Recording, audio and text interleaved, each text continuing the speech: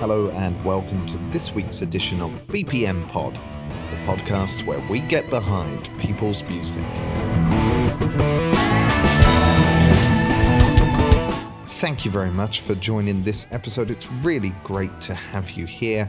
I hope you're doing well out there.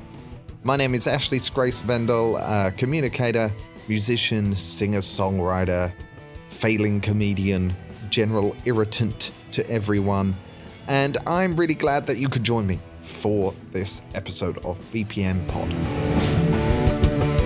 First up, it may sound like I'm a little bit ill this week, and that's because I am. And it may also sound like I was ill at the time of recording this episode, and that's because I was.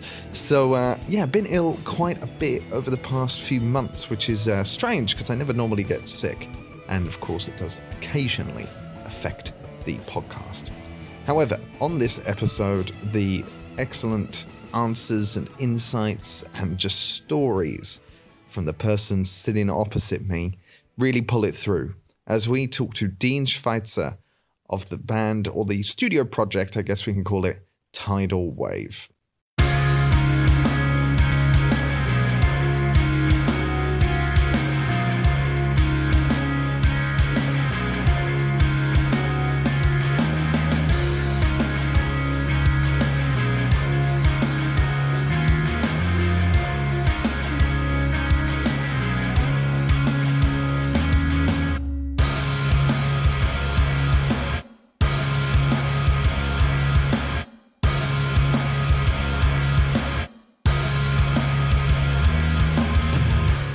Dean and I sat down at his apartment. There was kind of an emergency apartment. His apartment had flooded, so he was moved into some sort of emergency accommodation. So we met there in a nice place, nice space. There was a lot of stuff going on there, very personable for something that was only supposed to be temporary. And we had a great time talking there in the lovely Berlin sunshine on a very cold but bright Saturday afternoon. And we talked about nu metal, music from the 90s, his aims as a musician, and a big part about mental health and how important it is to maintain good mental health. And just a quick note on that, because you normally hear this at the end, but remember, you are an amazing person. People do care about you more than you probably notice or think sometimes, and someone somewhere unequivocally loves you. So do remember that, and do be prepared for quite a few snippets about mental health and depression and struggling with the pressure of life as we talk to Dean Schweitzer of the band Tidal Wave. Here is what happened when we met.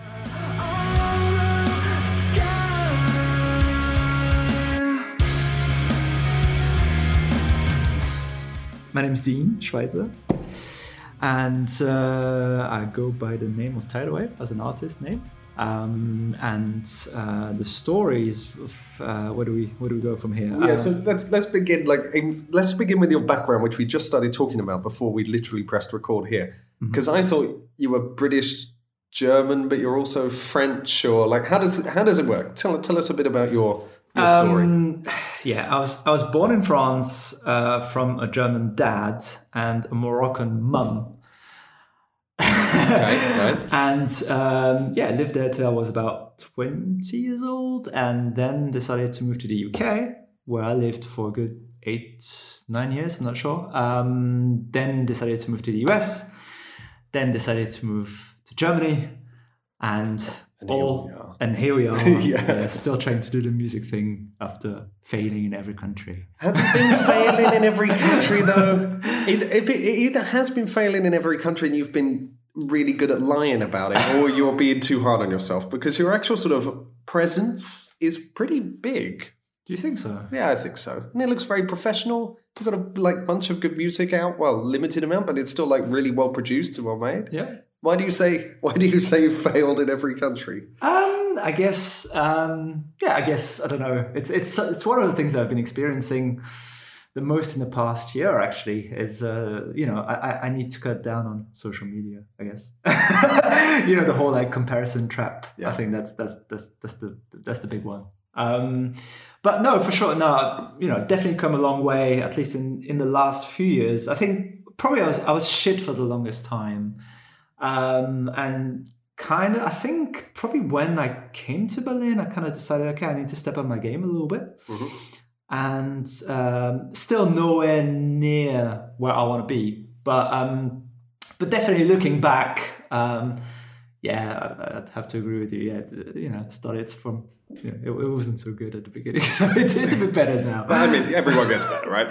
Well, you should. Let's hope so. Yeah. But then, tell us about your musical journey then, from when you weren't very good to where you are now, stepping up your game. I think for me it all starts with. It doesn't really start with that, but I think when I was 14 years old, Nirvana was really popular at the time, and I kind of thought, fuck, I want to be this guy. I want to be Kurt Cobain. This looks so fucking cool. Yeah. And I guess the problem is, since you're a musician, you know that everything that looks easy definitely isn't. It's just hot as fuck. So and it's always this kind of thing where you can the most talented people, you think, oh, it's just because they've got a lot of talent. But that doesn't work either.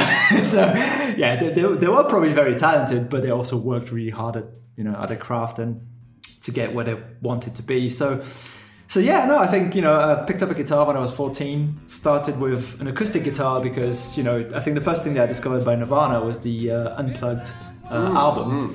So I was like, okay, I started with an acoustic guitar. Got that for Christmas and just kind of played that for, I don't know, a month or so. Decided this is shit. It's it's just so fucking hard to play this thing, and it doesn't make any cool sound. This is crap. So some of us still play it, so calm down, man. I know, but I just kind of like, okay, well, can I just return this thing, and just returned it to the shop. And for the same kind of price, I managed to get like a kind of shitty, electric guitar, the first thing that you can buy, and a little amp. Yeah. And and that made a lot of noise, and that was cool, and that was it. It was, I already knew that I wanted to do rock music, but that's when I started with the guitar, and and then for the next 20 or so years, just trying to write one decent song.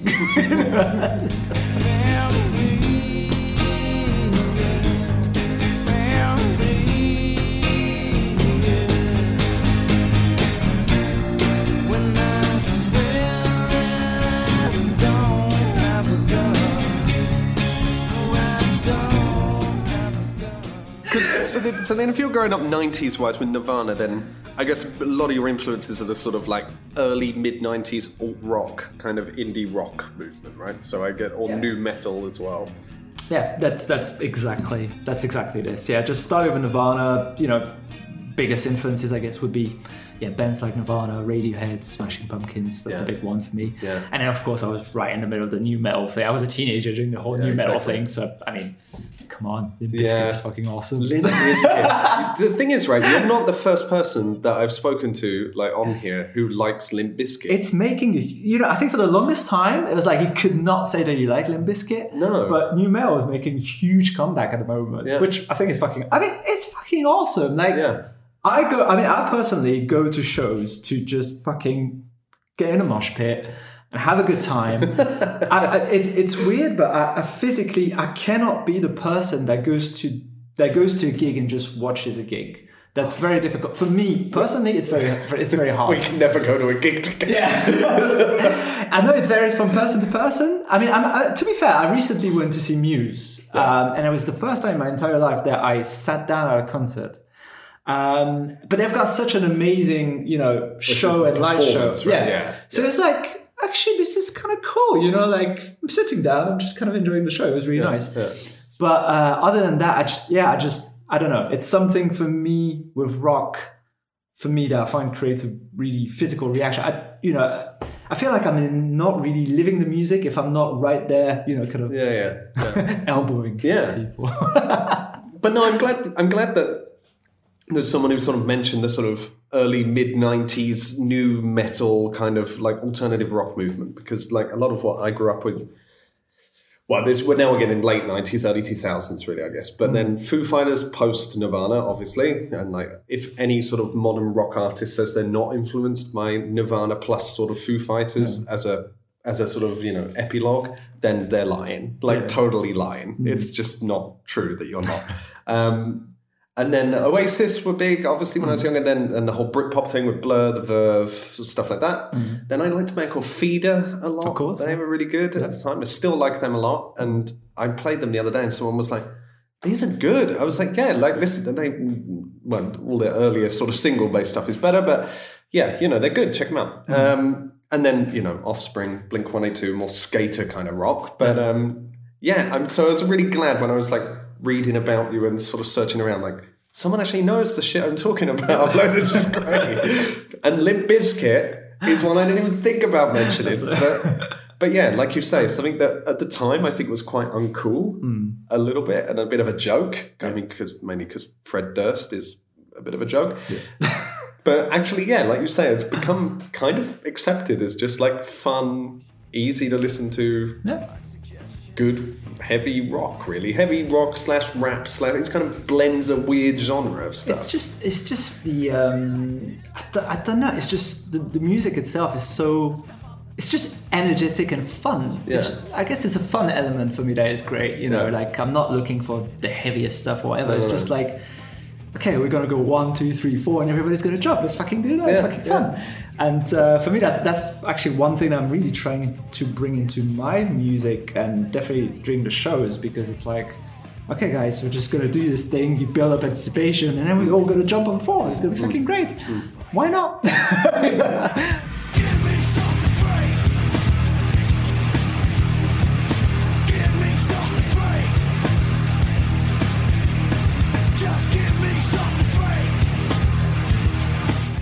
But what about the band today? So how's the band like made up? So Tidal Wave is it fair to say it's more of like a personal project, and then you kind of just form it with people you play with, or like is it solid touring band members now? The way that it's always worked, I guess, was, I mean, that's kind of like why I've just decided to kind of cut the crap and say, okay, I'm a solo artist, if you want to call it that. But yeah, I see it more as a personal project. But for the longest time, I was trying to do the band thing with people, and and of course, kind of recreating it in every country was a complete pain in the ass, to be honest. Like you just, it's hard enough to find one musician that you're happy with. So finding a few of them to form a band is fucking hard, especially when you have you arrive in new countries, you don't have friends, you don't have. So that was always the hardest thing, but also, yeah, I mean, I guess, yeah, I always say, being in a band, it's like, being in a marriage with like 3 or 4 more people. It's hard enough to do that with one person. Imagine doing that with 3 other fucking people. It's just absolutely impossible. So I kind of just decided, okay, it's not really working for me, and it's always really, and you'll find out in probably every single band, you have one person or 2 people. It's really their thing, they write the songs and they push the thing. So I kind of thought, okay, I'm just going to completely assume that, and I'm just going to accept that this is me, and I'm just going to try to present that as a personal project. And at the moment, what is really cool, I've actually been playing with the same kind of people for the last 1 or 2 years now. And it was a completely random thing. Like, I had no more band, and I just kind of decided to take a different approach. I was like, okay, instead of like try to go, well, I have no one to play with, who can I get, and kind of like settling for something that's like, well, can't get anyone any better, but yeah, you can play the guitar. I just kind of thought, okay, I'm just gonna look around the Berlin scene and think, okay, who's cool, who would I like to play with, and just shoot them a message and say, hey, look, I've got this coming up.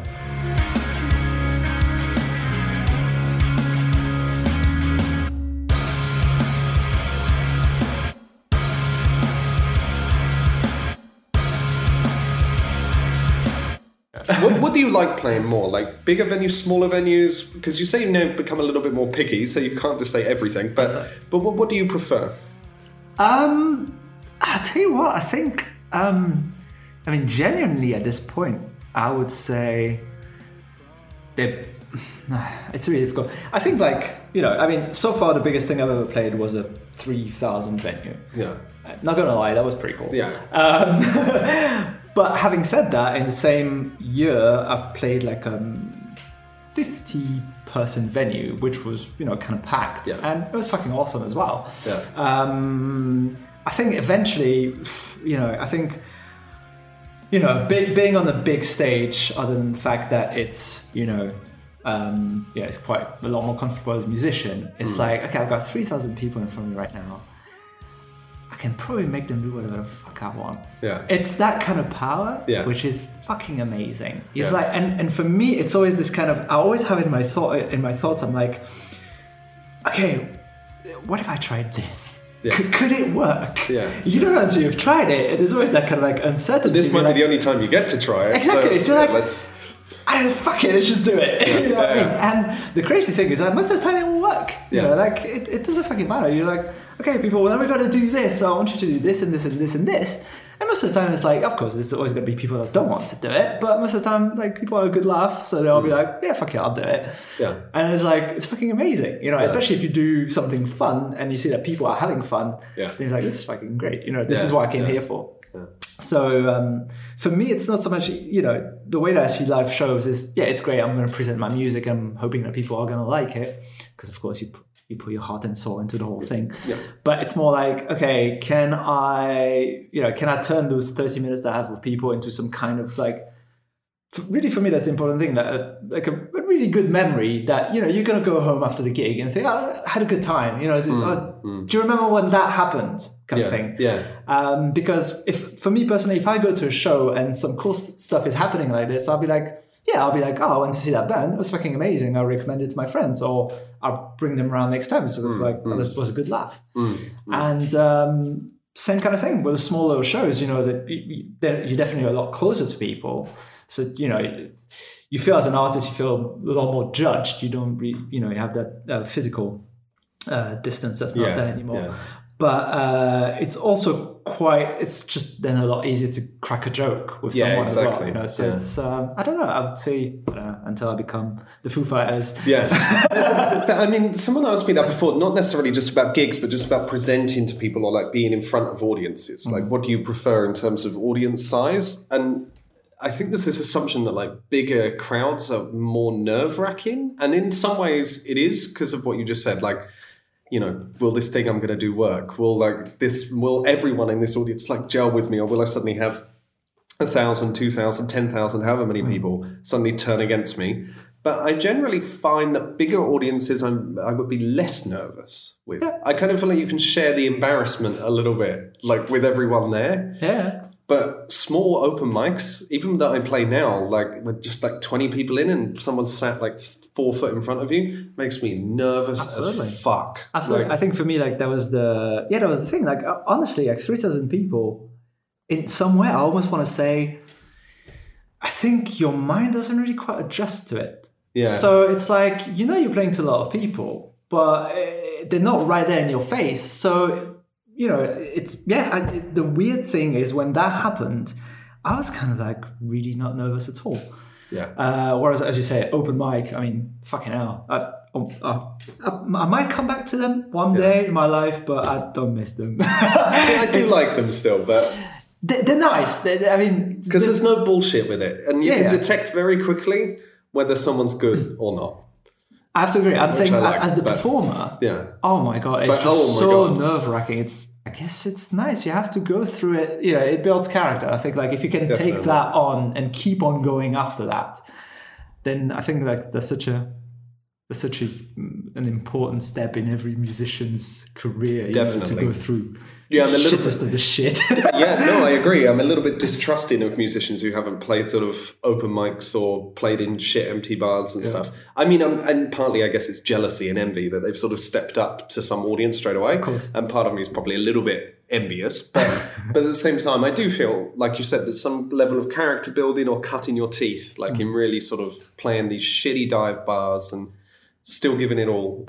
It's a journey, right? Exactly. But I really liked something you said on your website, actually. I wrote it down. Here. Okay, This is sure. where I got my phone out. Rock and roll is easy. It only requires your total commitment. The best of it isn't necessarily the most technically advanced or conceptually elevated music out there. Mm-hmm. It just has to mean something to the people doing it to have any hope of meaning anything to the people hearing it. Mm-hmm. Is that completely true, do you think? Is that sort of a philosophy you still I would say hold with you? for me, best case in point would be Nirvana. I mean, it's probably some of the simplest music out there. Pretty much all of his songs were more or less 4 chords, but the melodies were super catchy, and the meaning behind his lyrics for me were pretty good. Yeah, I think so. I think ultimately, like I was saying, I overanalyze and overcomplicate things. Where that's kind of like why I would almost. Sometimes I'm thinking, why did I decide to go down the pop punk route? Yeah. It's like, okay, we're going to go 1, 2, 3, 4. We're going to play those 4 fucking chords. We can make dumb lyrics about shit, but if it's going to have a little na-na-na in the chorus or a simple melody. And the thing is, I always imagine it must be fun to play. And if you enjoy it, it's fun to listen to as well. So, yeah, maybe I've missed my calling or whatever. But I don't know, man. Like, I think ultimately, it's all very simple, which makes it hard. Yeah. Speaking of which, things that are simple but actually hard, and this sort of apparent contradiction. Another thing I saw was you talking a recent sort of, I think it was a post on Facebook, because I do research this stuff, like, believe it or not. It's crazy. I'm really surprised how Of course I don't just turn up. Okay, all right. Sometimes I do, but So whatever. you're not a typical musician, then? Sometimes I just turn up. And we've talked a lot on the podcast before about how typical musicians are the fucking worst, because they'll just turn up an hour late with no prep whatsoever and think the fucking everything's going to go brilliantly. And I'm like, no, I hate this. I hate this mentality. And other musicians let all musicians down because of this mindset. Anyway, whatever. But I saw a blog post or like a Facebook post, I think it was, about you were talking about sort of energy and creativity and like passion of music. And I think you posted it around Mental Health Awareness Day or something like that. And you said in it that music gives you the most joy, but simultaneously the most frustration. Yeah. How do you balance the frustration to become joy, and when does joy become frustration? Yeah, that's a good point. Good question. I think the process of writing something new is incredible, and when it all comes together, this is fucking amazing. I think there's a reason why you just take, I don't know, a simple riff by AC/DC or whatever they've written. I'm not sure anymore. But I know, but I can't think about it. And then you just like, you have a simple chord progression, and you're just gonna put a beat on it, and it's like, this is fucking great. It's like, okay, it's creating this in me. It's making me want to move. It's giving me energy. It's putting me in this kind of mood. So, every once in a while, like, I write something, and it's like, this is really fucking cool. I did that. And then immediately you want to share it with the world, because like, hey, see, I've done this. And then if people say it's good, it's like, well, this is fucking amazing. Yeah. I don't know what else. I'm sure there's lots of other things, but I don't know. It just creates, for me, it creates a lot of joy. It's like, this is one of the things that gives me the most joy in life, for sure. Then when does it become a frustration then? When does, aside from, I guess, writer's block and stuff like that, normal stuff, but... Absolutely, of course. You're like, when it's one of those days where like we were talking about, you can't write that fucking melody, then you're maybe gonna listen to a lot of other songs for inspiration, but it becomes the complete opposite. It doesn't inspire you. You're just gonna think, I fucking hate this. Yeah. Like, why does it seem to be so simple for those people who have written those amazing melodies, and why can I not just find 3 fucking notes to put on this chord, whatever it is. So I think, for me, I've been talking a lot about mental health this year in my social media content, because I think it's affected me a lot more this year than it had before. But I think it's this kind of thing where it's like this big mountain. You think you're getting closer to the top, and then you realize you're so fucking far away from the top. That's the problem, where you never because I guess there is in art or in many things. Yeah, there is no finish line. I guess that's the thing. Like you always start on a blank page. Even you can have a great day and written a great song, but then for the next 2 months you're not writing anything that's half decent. And I think that's why it's really hard. I think that's why it's tough mentally, because that's the trap with social media, comparing yourself with others. And it's hard not to do with social media, I find. But also, like, on a personal note, like, you have to, just keep going, not let things affect you, and just think, okay, well, just because it didn't work yesterday or for the last month or whatever, doesn't mean that I cannot keep on going. You just it's just persistence, right? It's good. Yeah. But I could definitely tell that, like, with you, like, and just with your attitude, like, you've definitely got this sort of work ethic of learning. I hate that phrase, actually. I really hate it. But you've really got this sort of, just this persistence. Like, you're not really going to give up and let it sort of dominate you. But I guess you still have bad days where you're just like, fuck this shit. Of course, pretty much all the time. I mean, that's the thing. Like, I mean, all my girlfriend ever hears is me saying, "Oh, I'm shit. I can't sing. I look like shit. I can't write a song." I mean, that's all she ever hears. Yeah. So I guess, like, the audience would hear the when things worked out. That's what they get the positive of the social media, or at the gig you're only going to play your best songs or whatever. But the rest of the time, I mean, literally, like, before a show, that it's just a million questions to, why am I doing this? I can't even sing. I look fat. I look, it's just like this absolute doubt. And I don't think, I mean, I would like to think that even the most successful artists are still there. I don't know if you really completely outgrow that. And if you do, can you still be successful in some ways if you're not like not constantly doubting yourself? I don't know. I think you probably get to a level of comfort, but it comes with such a level of fame and fortune and just overall comfort. I think that it's probably quite late on. I mean, someone like Springsteen, for example, I mean, he's just released his biopic film, like Western Stars, and he's been talking a lot about how he sort of feels this level of comfort. But I'm like, but it's easy for you to say. You're one of the richest, most successful, legendary musicians of all time, and will be considered so for potentially hundreds of years, actually. So it's quite easy for you to say you've accepted yourself because you've found that comfort, right? But for the rest of us, it's not that easy. But do you talk about mental health? Because I noticed in some of your posts, you mention it quite a bit, actually.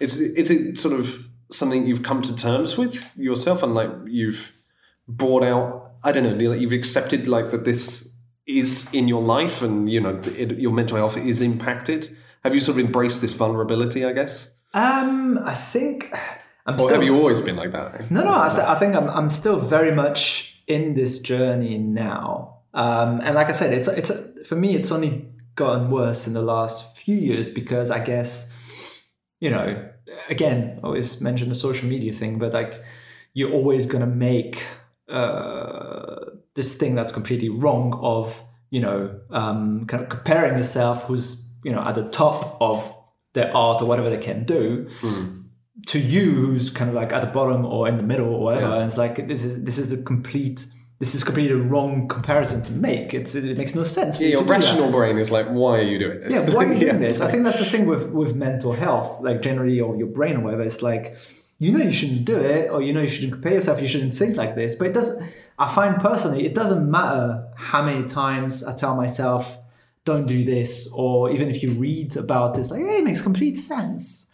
I know it does, but yet my brain doesn't want to kind of accept it or whatever. So I think what's been interesting in the last year or couple of years is that actually a lot of people have come out talking about it, and it's kind of given everyone a chance to actually put a finger on what it is. Because, like I said, I think it doesn't really matter. I've noticed whether it's anything that's requiring a kind of level of performance. I've noticed like sports people or musicians or whatever, any kind of artist, of course, I find are dealing with very similar issues, because you're demanding a lot of yourself.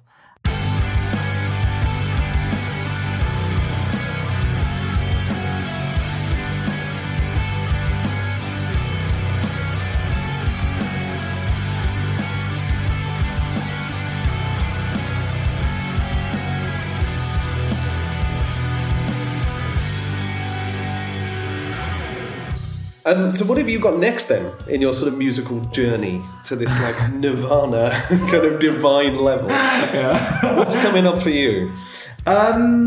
What's coming up is so I've actually been doing a lot of writing this year, and it was kind of like, again, trying to separate what's good, what's not so good, and right now I'm kind of, I guess you'd call it, I'm playing the Spotify game. Okay. Because what else can you do as an artist these days? Spotify dictates everything. I think Solace for me was it was an experiment in many ways, because I kind of thought, I'm just doing everything myself. So I'm writing, arranging, recording, promoting. At the moment it's just me. I would like that to change in the future, but at the moment this is what it is, so I have to deal with that. But and I kind of thought, okay, because I've always been interested in promotion and marketing and all that kind of stuff. Luckily, lots of musicians are not interested in that kind of stuff, and I thought, oh, fuck this shit, this is horrible. But I actually am. So I was like, okay, with Solace we're gonna see. It was kind of like a test for me to see how to release music with Spotify, how to really promote a song with social media, and kind of like present the story behind the song and all that kind of stuff. And it worked out pretty well. I mean, the song got picked up by a pretty big Spotify playlist, which was really nice. Got a lot of streams. So that was really pleasing, because it was a lot of work prior to releasing the song. And a lot of work afterwards as well of promoting the song. Yeah. And we're talking about just one fucking song. It took me just so much time to do that. So what I'm trying to do now that I've done this little experiment, I'm just gonna try it again with new songs and maybe tweak the approach every time to see, okay, what works, what doesn't work, and just release singles. And those singles might end up forming a part of an EP or an album in the future or whatever. I'm not too sure about that. But I mean, it's definitely, I think, if you're a newcomer artist, I think the way to go is kind of like singles and EPs and really kind of like presenting. It's really about telling the story and communicating that with people. The number one mistake that musicians do is, I've got a new song out, check it out. That's me. Normally, but yeah. I don't feel like shit. That's me normally. It's fine. No, but that's okay. It just takes a level of effort and time that I honestly just don't have. I understand. And it's kind of just like, I think it's also a confidence thing. Like, I don't feel massively confident in the stuff I release, and I know it's not perfect, so I am a little bit self-critical and kind of like, here it is, but it's a Frankenstein of a song. Hoping they will do well. Hopefully someone will like it, kind of thing. So I think it's mostly a confidence thing, but like you say, the amount of work just to get picked up with one song is fucking insane. Yeah, it's really hard. I mean, I had a Google Calendar where I wrote literally on, every day or every 2 days what I'm going to say and where I'm going to post what. And so I had a whole calendar filled up for 2 months for one song, which could have done a lot better, could have done a lot worse. I had some okay results with it. I thought I'm quite happy. But yeah, the amount of time it took me to think.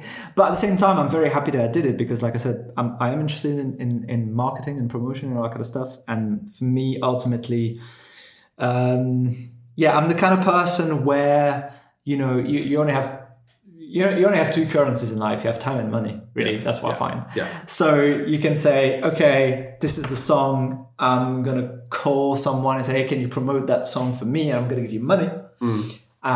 Which is cool, but I've always been more interested in, okay, how do they do that? Yeah. Checking what they do, kind of studying what they do. And I'm like, okay, well, I can probably do that myself. And I'm going to try to do that. I might not do it as well, but I'm going to learn about it, because that's going to give me, it's going to bring me value. And the way that I see it is then I can use that value with other artists or other people and say, hey, look, this is what worked for me. Maybe we can work together, because that's one of the things I'm interested in. Also is working with other artists and kind of like working on the whole promotion side of things.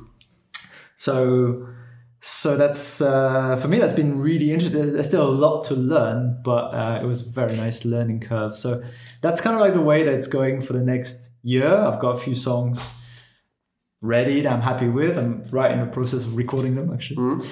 And then start releasing a lot more often because, as you mentioned, there's not much music out for me at the moment. No, but I think that's a good way to go. And this sort of single route of really like actually pouring time and effort and probably a bit of money into like promoting songs on their own seems to be the sort of way to go. I kind of think the album format is sadly and regrettably dying, which annoys me a lot, but it's just not what the trend is really. It's not, yeah.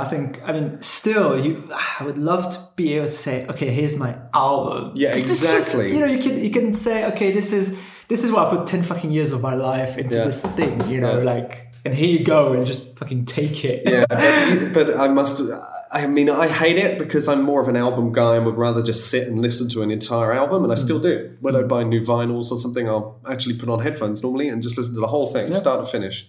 But that's kind of like a musical meal, and music's become a bit of a pick and mix, not a pick and mix sweet stall, not really a dinner. So it's you got to adapt, and I think that's a pretty good way to go with it. But where can people find out more?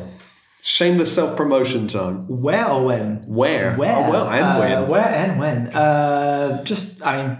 I'm trying to keep up to date as much as I can with my socials, so Instagram and Facebook. I mean, I'm trying to post a fair amount. I'm actually really trying to share as much as I can at the moment about, writing new songs and the recording process, etc., etc. Because I think it takes a lot of work and effort to do that.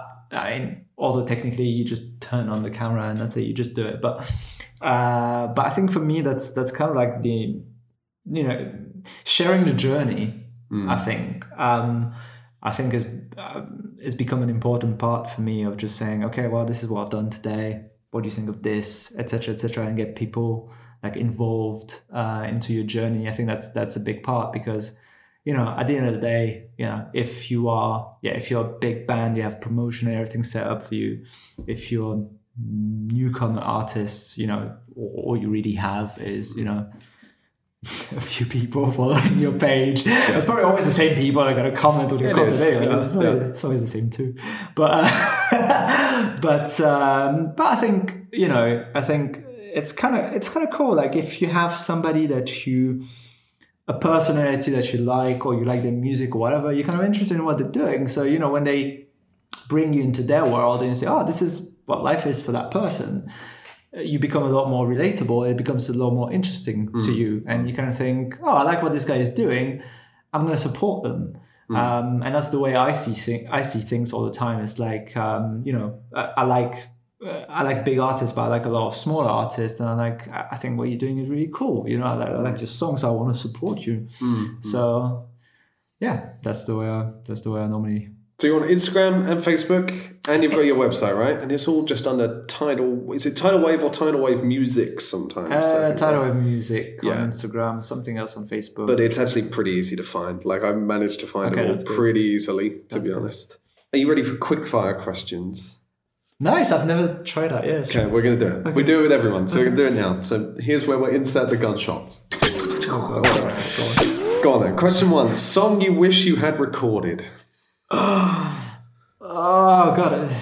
It can be serious or really stupid. Someone said "Happy Birthday." I was like, "That's a fucking great answer." No, that's a good point. Probably too many to mention, but yes, just yesterday I was talking about "Firework" by Katy Perry. Katy Perry, yeah. You were talking about pre-choruses and chorus. That pre-chorus launches that fucking chorus so well. Yeah. The verse is actually not very good in that song. No, the verse really has no melody at all. It's kind of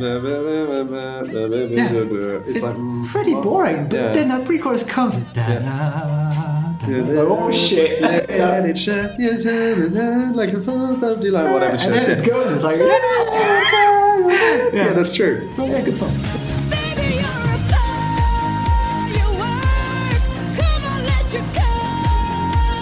Some people got really pretentious with that, so I'm glad you picked something a bit more poppy and relatable. It's good. Okay, it's good. Band or artist you would like to tour with? Living or dead? Okay, I think in terms of the kind of music that I play, probably something like Breaking Benjamin is pretty close to what I do. Something that I would personally fanboy over would be Deftones. Okay. That would Yeah, that would be cool. That would be like, 15-year-old me would be like, yeah, it's cool. So you like things sort of having a cool sort of metal rock sound. So I guess you've got some gear somewhere that you use and rely on. What's your favorite piece of gear or instrument? Good question. Probably just a guitar. I mean, I'm really not into gear at all. What do you play guitar-wise, actually? What's your normal axe? That's the problem. I wouldn't be able to tell you. It's it's like some cheap Japanese copy of a Strat. Really? Yeah. I have no interest in gear. Absolutely not. Wow, that's good. It's a nice grounded approach. I still play my Squier Strat, and I have done since I was like 16, and that's the one I keep going back to all the time. Yeah, that's it. I'm not very pretentious about it, but no, it's a... You know Biffy Clyro? Yeah. What I love about the Simon Neil, the singer guitarist, is that he's a bit like me. He's like he doesn't give a shit about gear. So, and he has like a guitar tech, and I saw that, it was really interesting. And so basically, when he wants a new sound, he said, hey, "Can you just do me something that sounds a bit like this?" Yeah. And he's like, it doesn't have anything to do with the pedals, but then the guy's like, "Yeah, is that good?" He goes, "Yeah, a bit more, a bit less," and that's about it. And he has when he plays live, he has 3 pedals in front of him, and one says clean. And then loud and louder. That's all he has. That's great. It's like, I want to fiddle with buttons and stuff. I just want something that works. And I'm exactly the same. I'm like, yeah, just make it work. Yeah. That's good. I like that approach. Yeah, it's not for everyone, but yeah, I mean, I don't care. If you could just, and the last one, this is a new quickfire one. It probably isn't quickfire, and you probably would need to think about it a bit more. But try to just be off the cuff with it as much as you can. There's always good album titles, band names, song titles. If you had to write an album or a song about your musical journey right now, what would the title be? It wasn't worth it. It wasn't worth it. That's things vegetarians say. No, I'm joking. But God, that's it linked to a little bit linked to what we talked about earlier. I would probably call it Start Again. Okay. Because you just start over and over again, and there's nothing else. You just I think you've come up with a good band and album name there. The band is Start Again, and the album is It Wasn't Worth It. It wasn't worth it. That's also really funny. You Start Again, it wasn't worth it. Start Again. I like that. Good one. Dean, thank you very much for this. Yeah, sorry it was a little bit difficult to organise. We've been trying to keep in touch with you for bloody ages now. That was fun. Yeah, thanks for doing that, actually. That's really cool. You actually reminded me, but we yeah. but there we go. I hunted you down. Yeah, you actually found me. But so there we go. But thank you very much. Thanks for having me. It was great.